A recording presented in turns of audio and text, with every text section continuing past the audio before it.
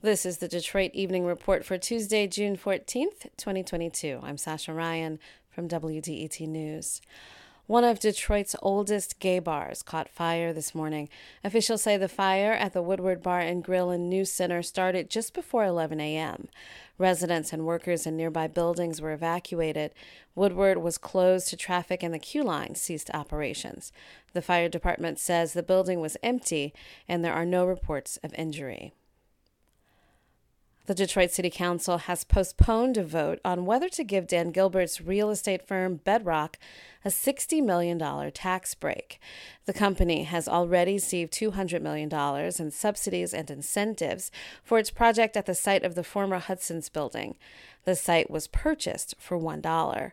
The Detroit Free Press reports the 5 members of City Council who have expressed support for tax breaks received donations from Gilbert's Political Action Committee. The vote is now scheduled for next week.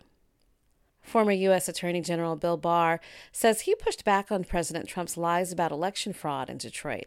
That's according to new testimony he gave to the congressional hearing on the January 6th attack on the Capitol.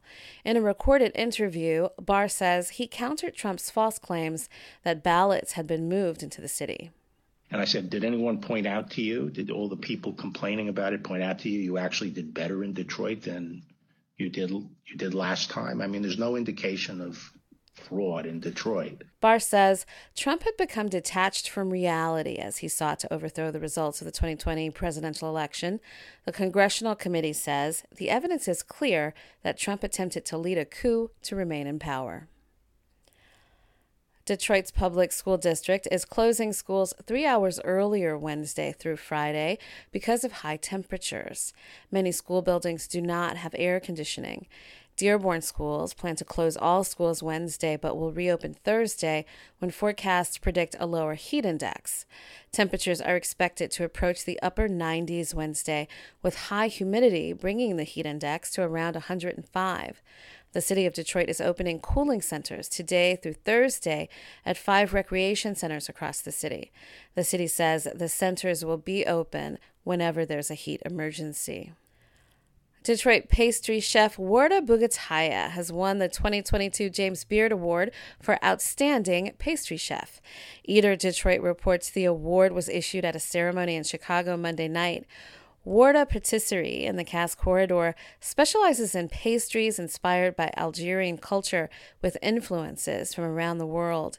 Detroit's Barda was a nominee for Best New Restaurant. Omar Anani was a finalist in the Best Chef Great Lakes category for Saffron des Trois. Thanks for joining us for the Detroit Evening Report. We'd love to hear from you. Drop us a line at DetroitEveningReport@WDET.org. I'm Sasha Ryan, WDET News.